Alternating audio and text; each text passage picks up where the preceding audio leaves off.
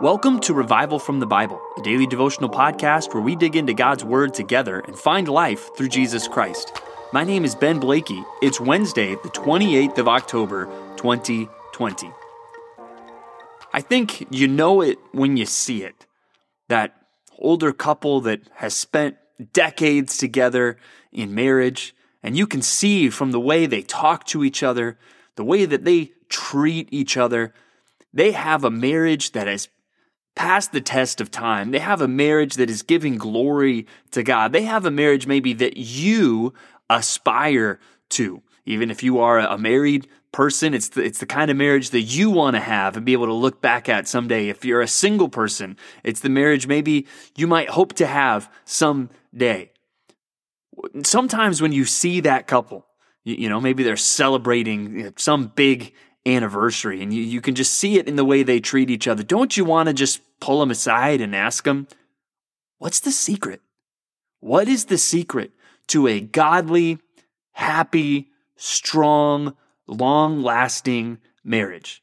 Well, that's the question I want us to consider today with our Revival from the Bible reading. And I think what we're going to discover is, are you ready for it?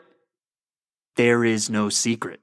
There's no secret to this path. And I mean, I think for a minute, if you got the chance to meet the Olympic gold medal winning marathon runner, and you ask them, what's the secret to running a marathon? I think they would tell you, there is no secret. There's a lot of training, there's a lot of practice, and there's a lot of discipline.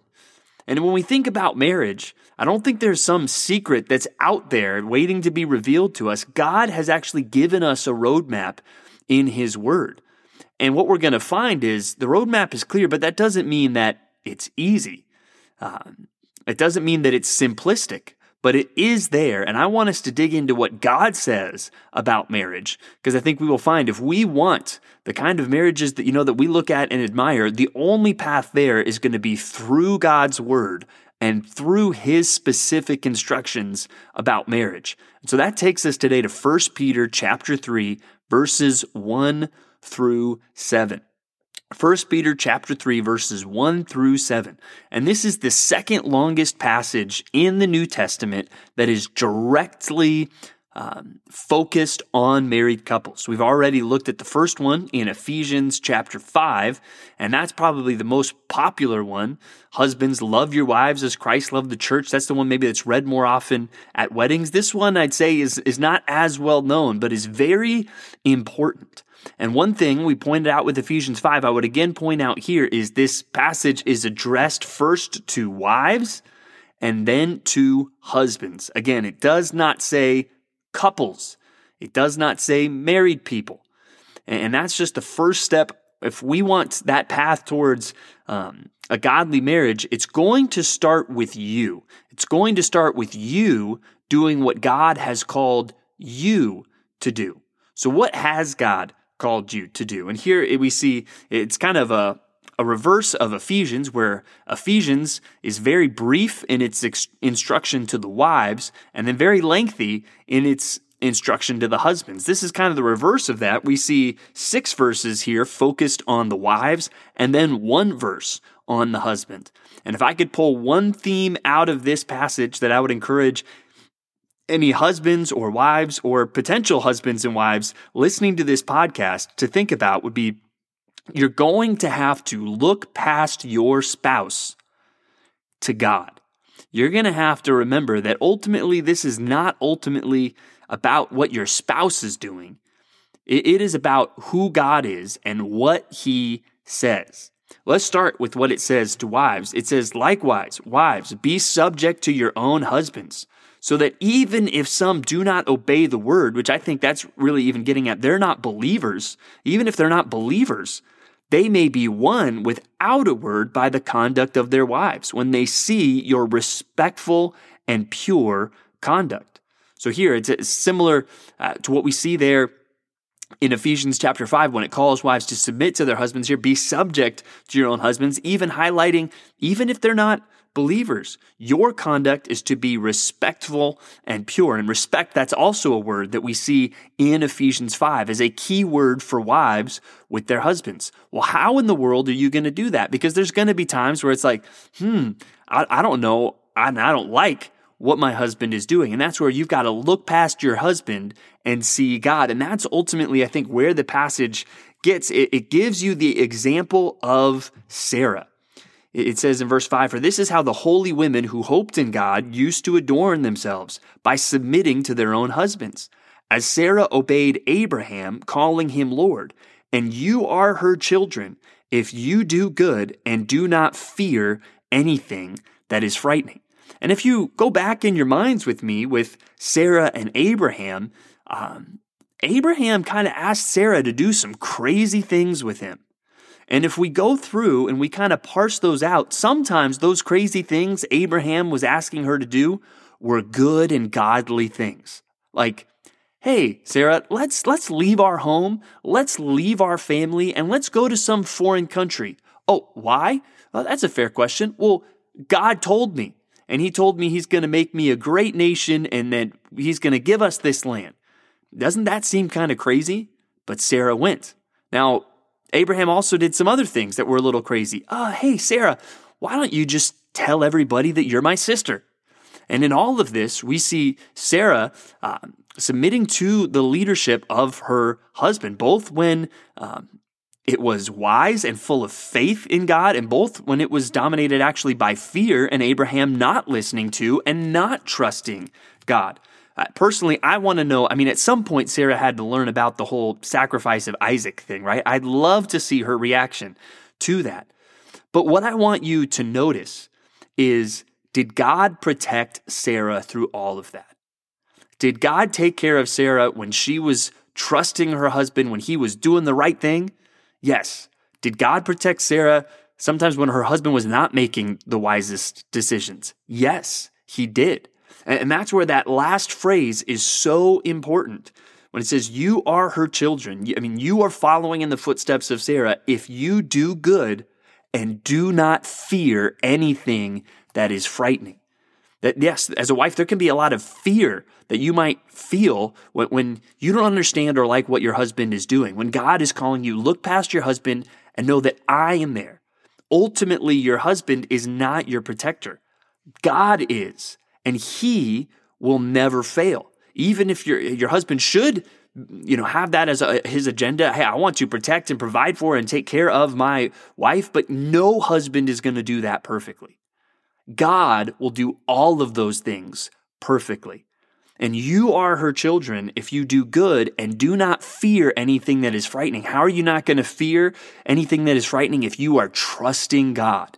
If you are seeing that ultimately your protector, provider, companion, whatever it is you're thinking of for your husband, ultimately God is those things. And he will be those things perfectly when no husband can. Now, husbands, let's talk to you. And you might be thinking, man, yeah, I like this. 6 verses directed at the wives, telling them to respect their husbands. And only 1 verse, to me, that must mean I'm doing a good job. Well, not so fast.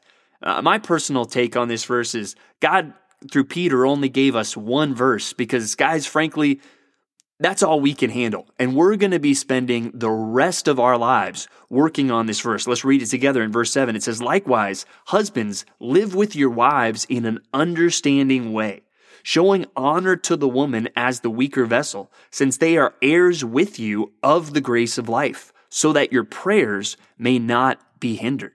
So here we see this call to live with your wives in an understanding way. I think if we flesh that out, we're going to say that's a way that's willing to listen to your wife. That's a way that will be patient. That's a way that you want to understand with tenderness and empathy. And that's something, let's just be honest, a lot of us husbands, we're not great at that. And that's something that we need to not say, well, I'm just a guy. No, we need to say, God's calling me to something better. And we need to look at what God is calling us to do and to take that seriously. And we need to look past our spouse and see God. And ultimately, it is God who we are going to be accountable to someday that is telling us to do this. And if I could even just kind of paraphrase this verse, especially there when it gives that warning to husbands that our prayers might be hindered if we don't do what this passage is saying. Sometimes I'll try to simplify it by saying, husbands, listen to your wives or God's not going to listen to you. And that is a very important thing for us to understand as men, that we need to look past our spouse and see God there and realize, hey, it's not just my wife and her feelings and what she's thinking about this. God is telling me to understand and listen to her. Now, we haven't revealed any secrets today. It's all right here in God's word. But I want to encourage you today, having that godly marriage that you admire, there's no way in the world that it's easy. Because having a godly marriage is going to require us to die to ourselves. And that, we're going to have to put our flesh on the altar. That's not going to be easy for us to do. But God has given us a roadmap. If we trust Him and we really take responsibility on ourselves to do what God has called us to do, whether you're a wife or you're a husband, whatever role you may have, listen to what God is saying. It's not going to be easy, but it is going to be good. Trust Him. Listen to His instruction. And are there times where, hey, you might need help from somebody else? You need counsel from that older couple. You need to talk to one of your pastors. Sure, but it's always going to start with you looking at what the Bible says and committing and praying that God would help you to do it. Let's move on to our other passages briefly today, since we spent a good time talking about 1 Peter chapter 3. Let's go to Psalm 119 again. And today we look at the letter Psalmic in verses 113 to 120. And really, if I could summarize this one, it's about his feelings towards the wicked. And you see even his desire to separate from those in the world that are just seeking to do evil things.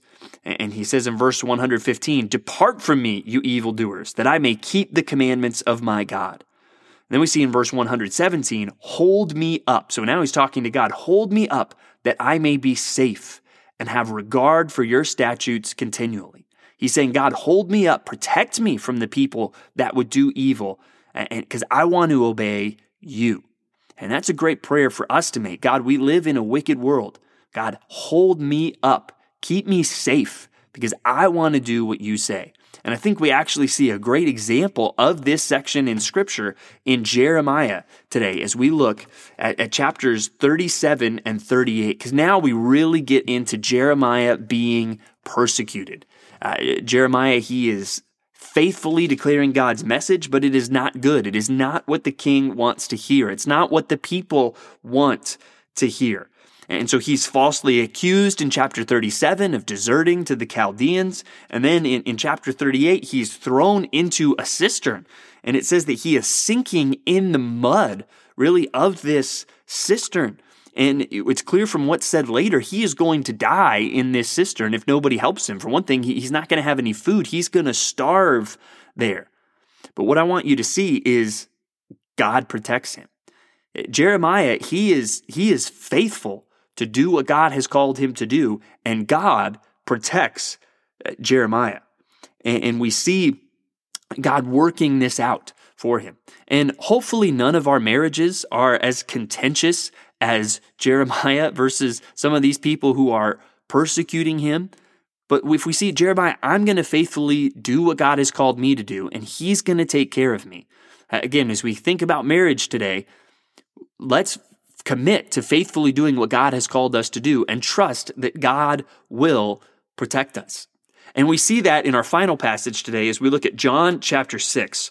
We'll look at verses 16 through 24, which famously has the section of Jesus walking on the water. It doesn't go into the detail that we see in the other Gospels. It doesn't tell us about Peter getting out of the boat as well. But we see him walking towards them on the water, and they are frightened. And he says to them, "It is I, do not be afraid." And I love those statements that Jesus makes on the Sea of Galilee when he's walking on the water or when there's the storm and he's asleep in the boat. They're statements that reach all the way through the ages to us today. If you are a Christian, if Jesus Christ is your Lord, you can trust in him that he is the same Jesus. You do not need to be afraid.